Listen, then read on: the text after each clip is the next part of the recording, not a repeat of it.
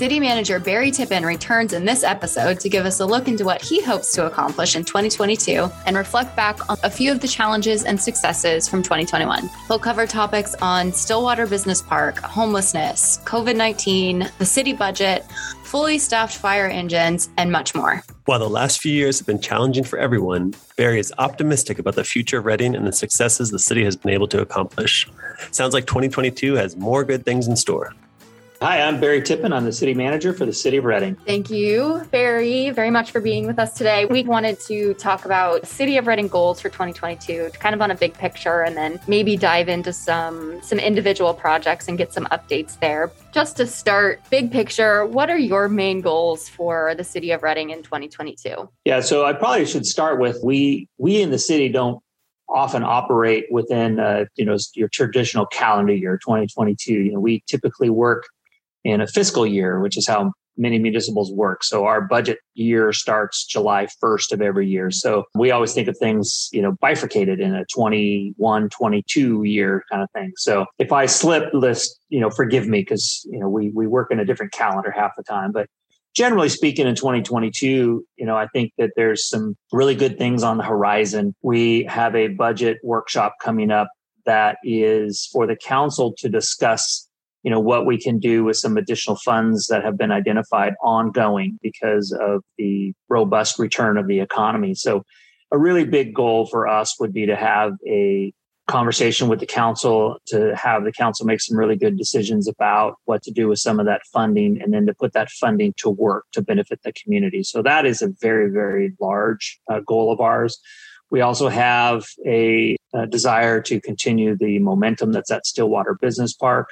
We have a desire to increase our public safety offerings, of course, and always. And we have a goal to, continue to work on the housing issue and the homelessness issue, at least as it relates to, city jurisdiction and city roles and responsibility. Barry, maybe on that note with regard to Stillwater, can you update us on what is happening at the Stillwater Business Park? I know there's quite a bit of development happening and some excitement around prospective new tenants and things being built. Can you just give us a general update on Stillwater? Yeah, so this is not going to be precisely correct, but it's close enough. We have about 16 lots at Stillwater Business Park, ranging from size, 5 acres up to 100 acres. And we have roughly 12 of them in escrow or have sold.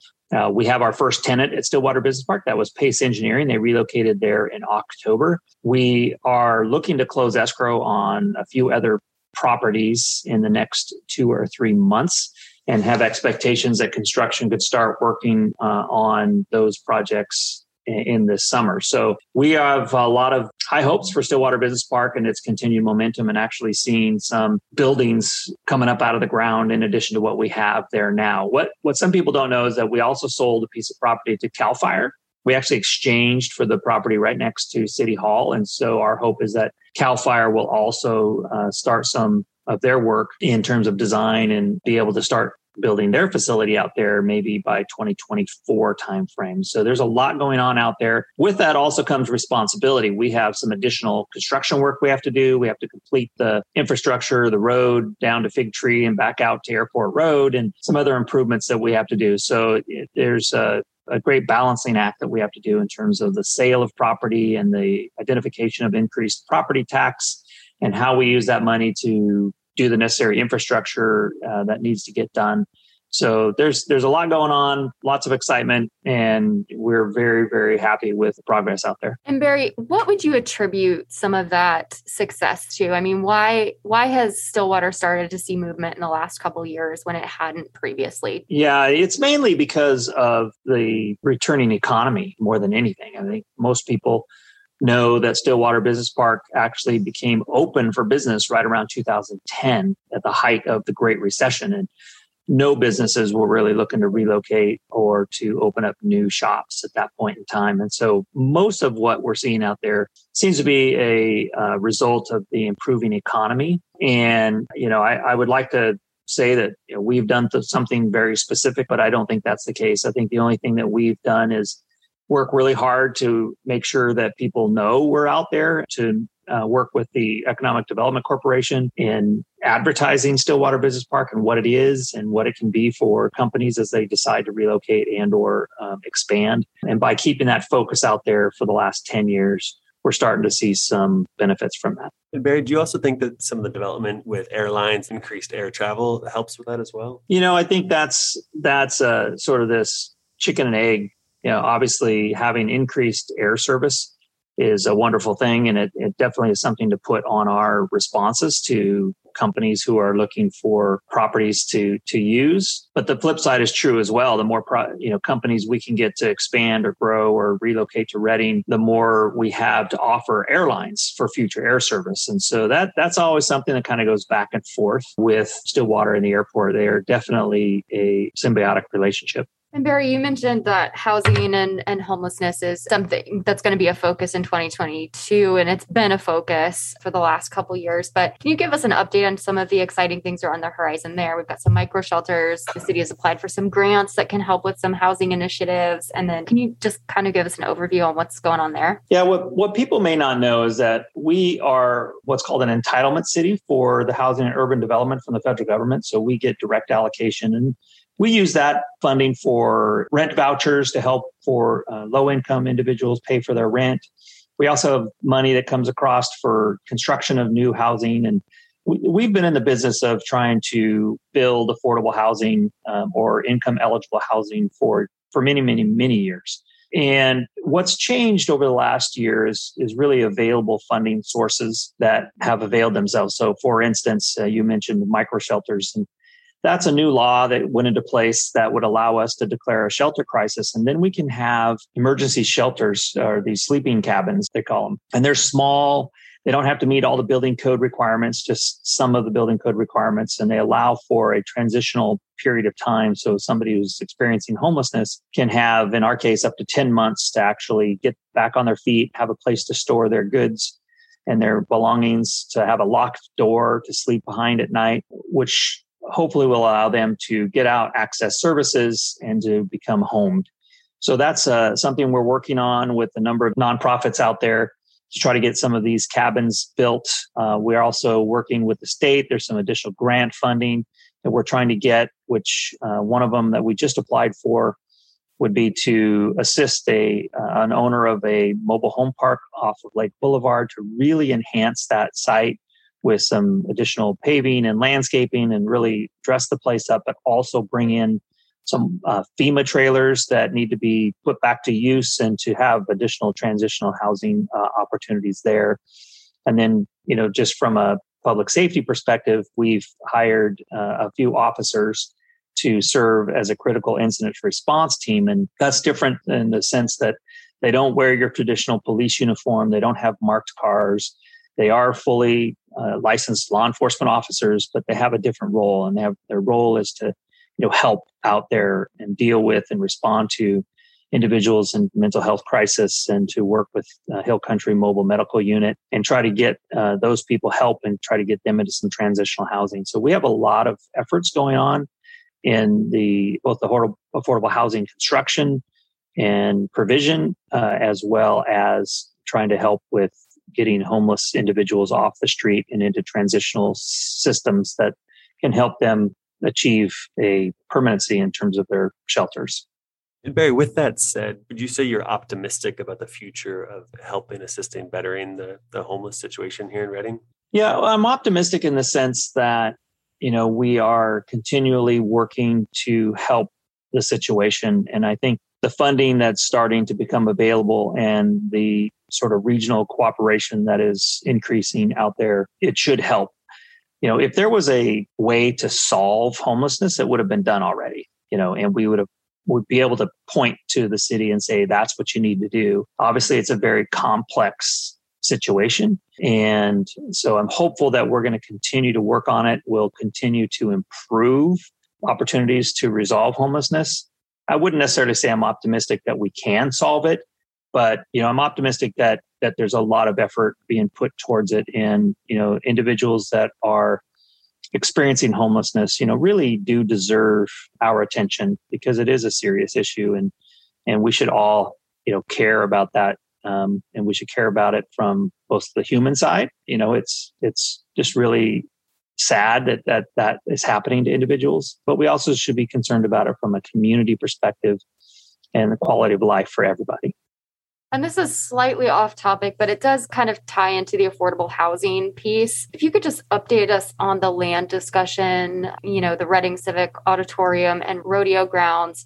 Where are we with that today? I know it's tied up with, the Housing and Urban Development Agency. What's going on there, and what can we expect on that coming up? Yeah. So first I'll qualify or clarify, really that property down there and the discussion that's going to occur down there at the end of the day has nothing to do with affordable housing. It's simply that we have to work through a state law, which is housing and community development. And it's a state law. And what the state law says is that when you have property that from a government perspective, you can declare surplus, first and foremost, you have to, make it available to somebody who may want to purchase it for the building affordable housing. So that's simply a process. The reality is that property down there has many, many encumbrances that will make it virtually impossible to build affordable housing on. So we don't really see that as a likely outcome in any way, shape, or form. However, we do have to go through the process. It does take a while. We are working with the state of California right now on, resolutions and notices of availability and making sure that they're right. But at the end of the day, my expectation is that if the council chooses to declare the property surplus, we will move through the process. And then at the end of that, the council can choose to begin to imagine what that property can be down there, whether it's, working with the group that provided the unsolicited offer, or whether they want to go in a different direction. Really doesn't matter. Either way, we have to go through this declaration of surplus process. And I expect that we will be able to be back to the council. Right now, my best guess would be the first meeting in March for a number of reasons. But I don't think we'll make the 15th, but I think we can make the March meeting, particularly if the state gets back to us on their review. Jumping around a little bit, Barry, with regard to the ongoing pandemic, how do you feel the city has handled the pandemic in general? I think we've done a good job, frankly.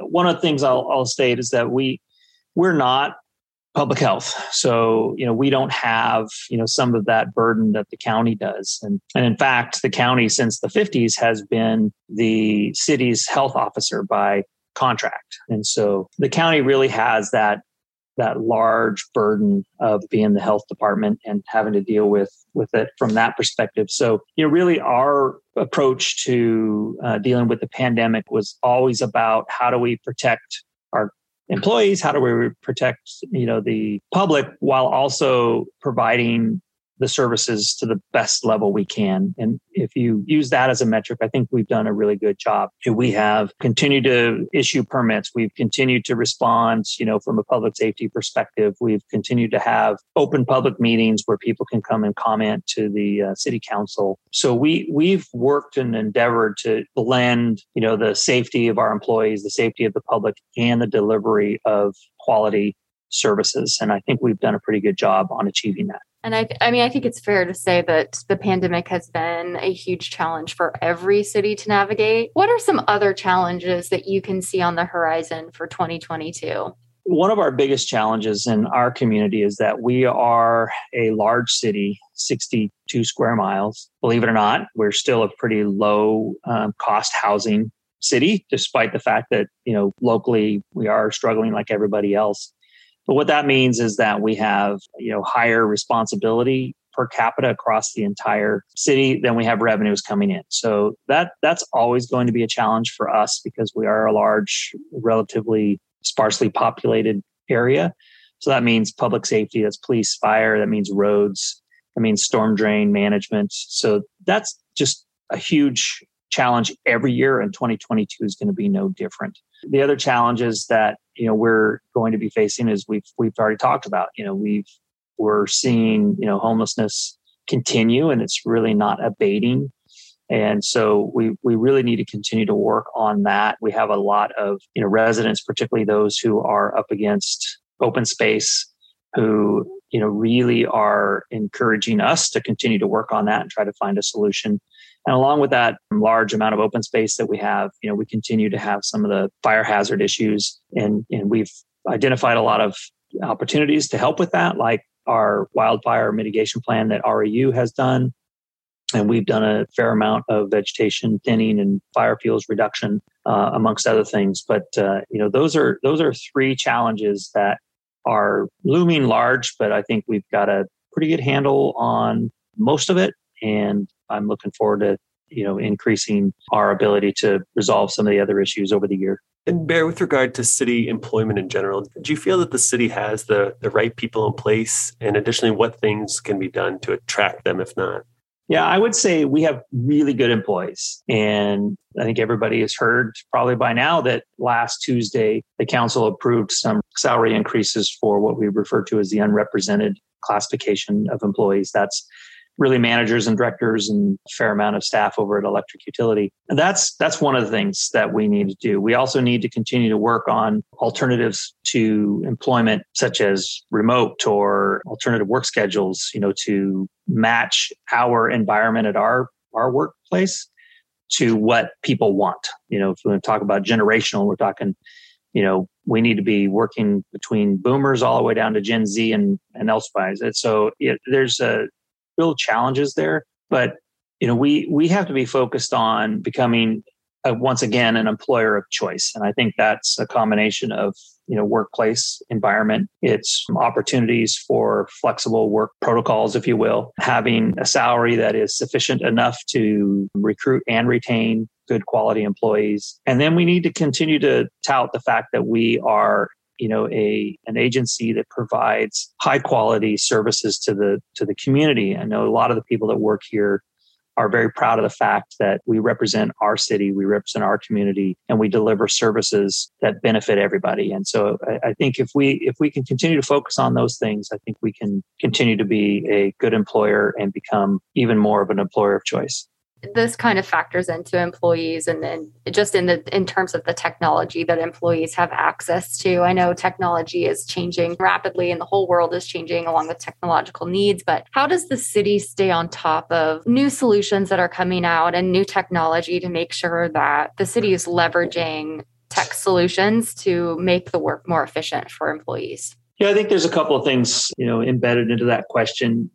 First is, my thought process is always that when you're considering new technology or solutions, you also have to make sure that it's not just the latest and greatest shiny new lure. Sometimes it's better to be a fast follower than it is to be a leader when it comes to those types of things. Now, the flip side of that is that we're now working towards replacing our legacy financial system, which dates back to the 80s. That may be a little too long. Let's refocus our thoughts on technology to make sure that, we're not waiting 40 plus years before we replace the system. And so there's a really good balancing point there that, I think we need to focus on, because we're not in the tech industry. We are not in the private sector where, perhaps the technology solution would make the difference in terms of our competitiveness. So we have to blend, what we're providing and the services that we do for the community against those technological solutions and the cost of those solutions.